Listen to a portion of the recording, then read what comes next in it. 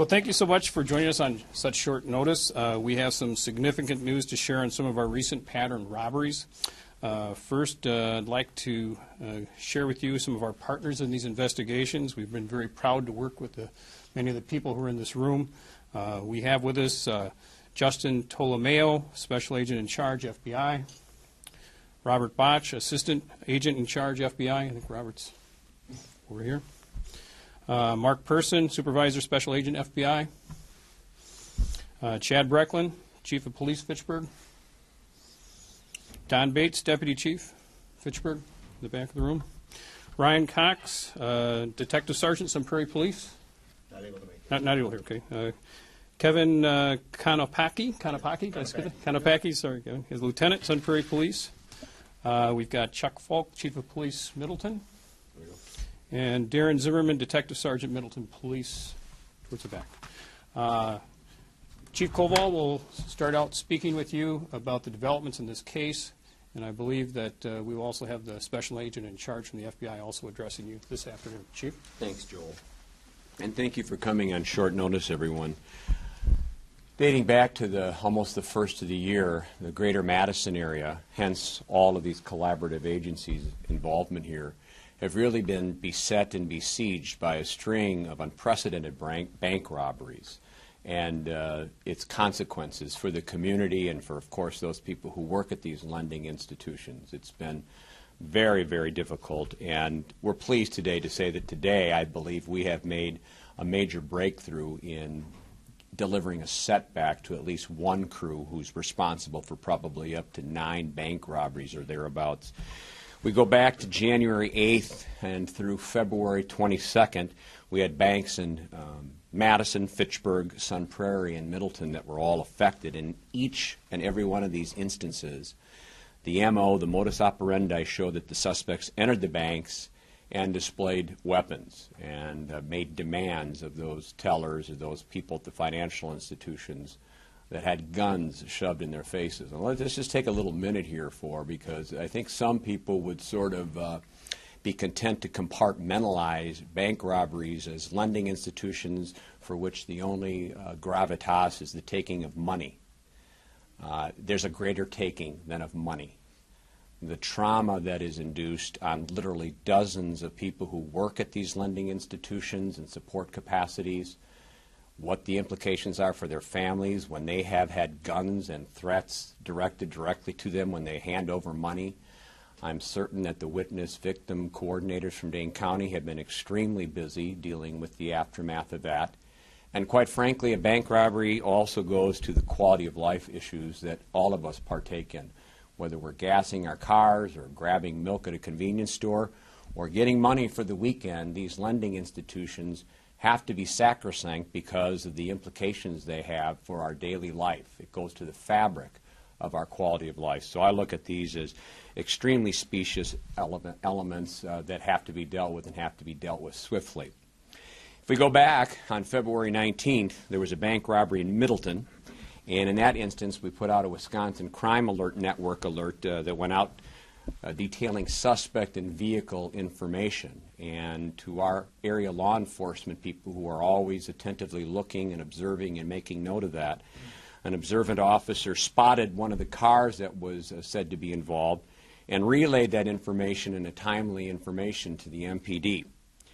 Some suspects were identified, and then what happened next was an extremely swift and a very affirmative response, multi-agency investigative forces, all of whom you see represented here today, but just by name again, FBI, DCI, our task force, the Middleton Police Department, Sun Prairie, Fitchburg, and MPD. All of these individuals were invoked, and quite frankly, we also reached out to our lending institutions themselves because we know that these lenders have subject matter experts who understand best practices, who can network in real time, and our detectives met with them. Upwards of 30 of them were consulted and collaborated with and showed an enthusiastic response for our efforts and willingness to help, and I'm grateful for that as well. As of 4 p.m. Thursday, yesterday, March 1st, owing to all of this intensive collaborative investigative strategies, we were able to execute simultaneously search warrants in the city of Fitchburg on Chalet Gardens Road, as well as the Red Roof Inn on Madison's east side. And as a result of those warrants, multiple residences and vehicles were searched. Individuals of interest were detained, and ultimately 2 individuals were nabbed as having probable cause nexus to a number of these issues. And so we have made 2 arrests. We obviously hope to make several more before the course of our work is done. But we think that by having had this opportunity to make this arrest last night, that we may have definitely impeded, hindered, and ultimately denied their capacity to regroup and to strike again, and thereby creating a whole nother layer of victims. And so for that, we're very grateful.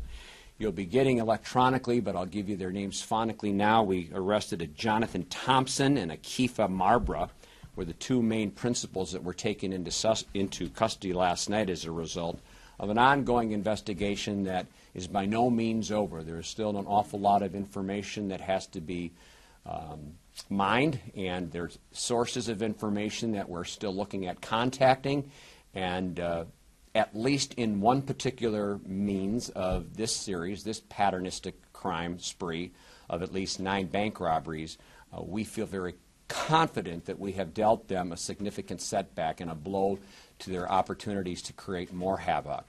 Now, I don't mean to overpromise, and I never write checks I can't cash. We obviously have another potential pattern of bank robberies that have been working in our community, but this group seems to have been the most sophisticated in terms of their organizational network, and in that sense, I believe we have made a very affirmative step forward in terms of eliminating at least some of the anxiety and the apprehension that people have been feeling about bank robberies in the greater Madison area.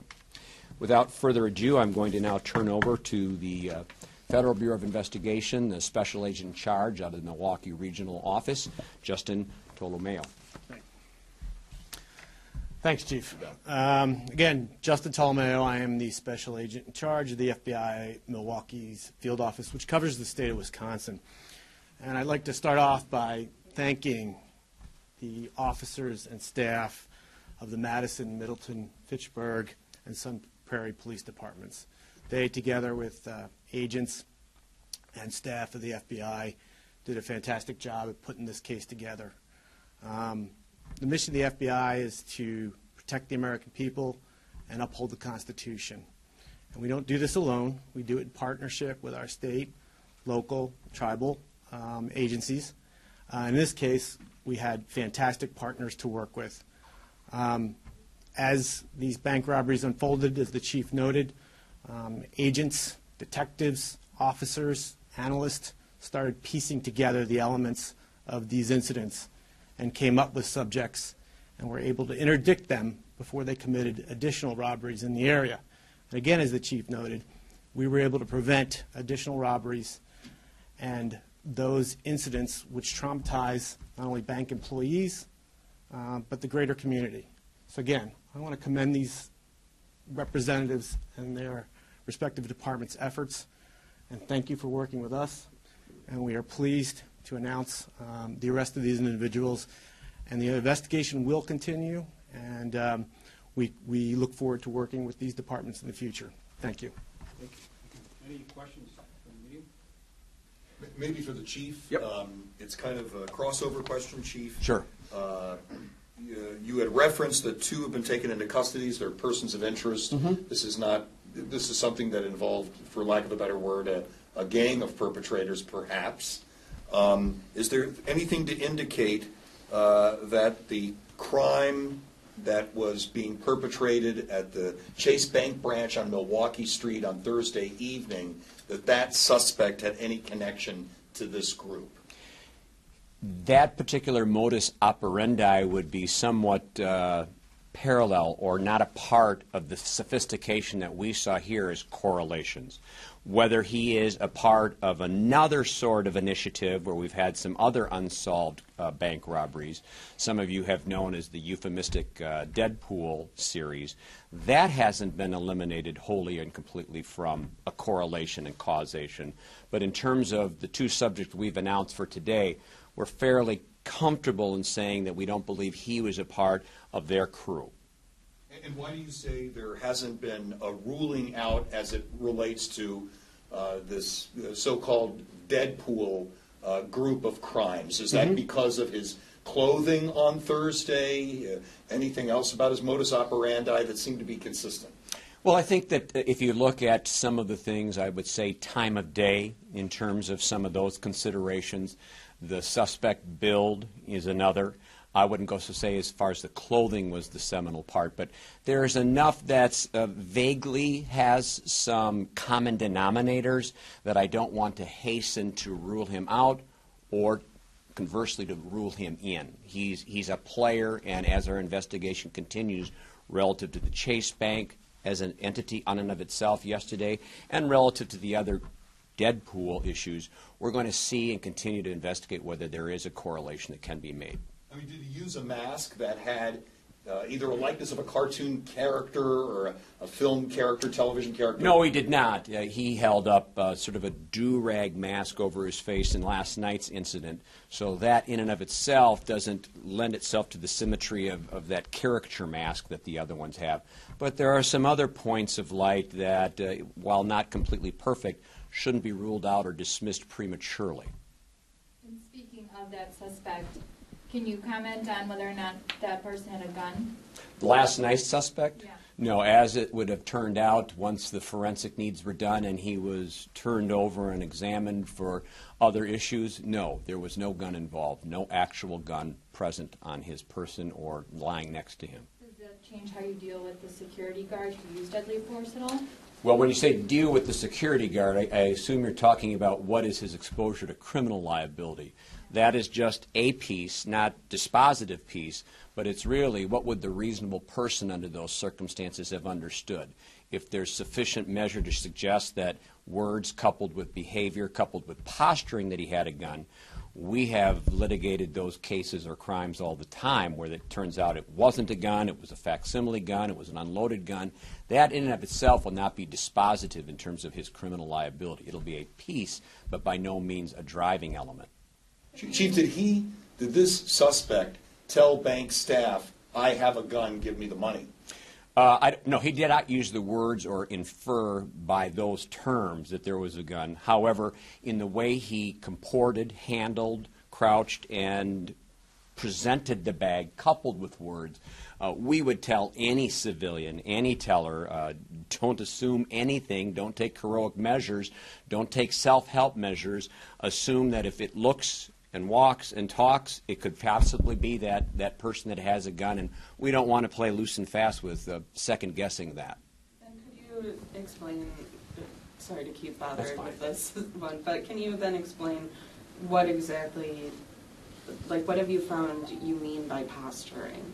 What was his action that led you to believe that led the security guard to believe that there was a gun involved? Well, among other things, when you brusquely make a beeline for the teller, there was someone sort of in the way or in that track and sort of routinely budged the line, if you will, if nothing else, starts to pull up a mask to occlude his identity. Hands are always blocked so you can't see what might be in them or what isn't in them because the sleeves and or accoutrements that come from the sleeves are obscured. And so you don't really know if, in fact, there is a real or imagined or perceived gun because of the way those things come in its totality as it's presented to that clerk. And then the words are certainly compelling as well. Well, what were the words? Well, basically a demand for money, coupled with the presentation and the shoving of the bag towards the teller. So going from making these arrests or executing these search warrants and then to this Chase Bank situation, describe, I mean, I'm sure you felt like you had made a break and then this happened, so describe what you were feeling in that situation. Well, of course, for us, the fact of the matter is that these collaborative agencies had literally been working around the clock in a greater degree of intensity probably since Monday when we started to have some breakthroughs, and we brought a lot of resources together. I got to tell you, anytime a lending institution is taken over, my old alma mater, the FBI, I love to see that FDIC in the front window because I know I'm going to get federal assets on the ground, so that's helpful. I want to compartmentalize it. I can still, for sure, feel euphoric and happy that we've made some stride and breakthroughs because this is a complex series of 9 different bank robberies that are all correlated, and that gives me great pause and great satisfaction. Of course, when there's a loss of life in the commission of yet another bank robbery, no one wants to see that as an end game. But again, it is what it is, and we'll have to deal with those as independent entities. And then going back to these arrests, what was it about these two that, because when I spoke to some of you last week, it seemed like this could have possibly been one person. How was it determined that there were 2 people committing these? Well, I think over time, when you're doing a sophisticated sort of comprehensive investigation, you don't put all your assets or all your resources into one theory. You're exploring the host of other options. We don't live in a bubble anymore. We communicate with phones. We commune with people. And all of those people, I guess you could say a lot of things are, who do I hang out with? If you saw the people I hang out with, the places I drink, all that stuff, you could start to make some suppositions about who I fraternize with and who I hang with. And I think using that sort of as a metaphor for life, people use phones, they communicate, they hang out with people, they travel, they take cars, and in all those means, you have a possibility of another investigative lead that you can operate. I don't think there'd be any one single measurable thing that could be afforded the opportunity to say this was it, except to the extent I would say that a beat cop literally spotting that car attentively and getting us that seminal plate and a description and someone behind the wheel, that's certainly very opportunistic, and it still goes back down to basic policing. But then it's literally the sophistication that we can tap into through the federal authorities that really help us to expand our reach in terms of looking at those forensic issues and things of that nature. And then was one person a getaway driver, the other one actually going into the bank, or was it kind of back and forth? Well, at this point, we're not going to really be sharing to the extent to which their complicity or their roles, because sometimes those roles can be ever-changing. So at this point, we're going to continue to mine those investigative clues that are out there and better ascertain, because we've really got 9 separate counts here, right? And so they could be interchangeable. They could be doing different things at different times with different accomplices. So because there's still an unknown commodity there, we're not going to let ourselves get pigeonholed into saying who had a specific role in any given day, because that could be highly versatile.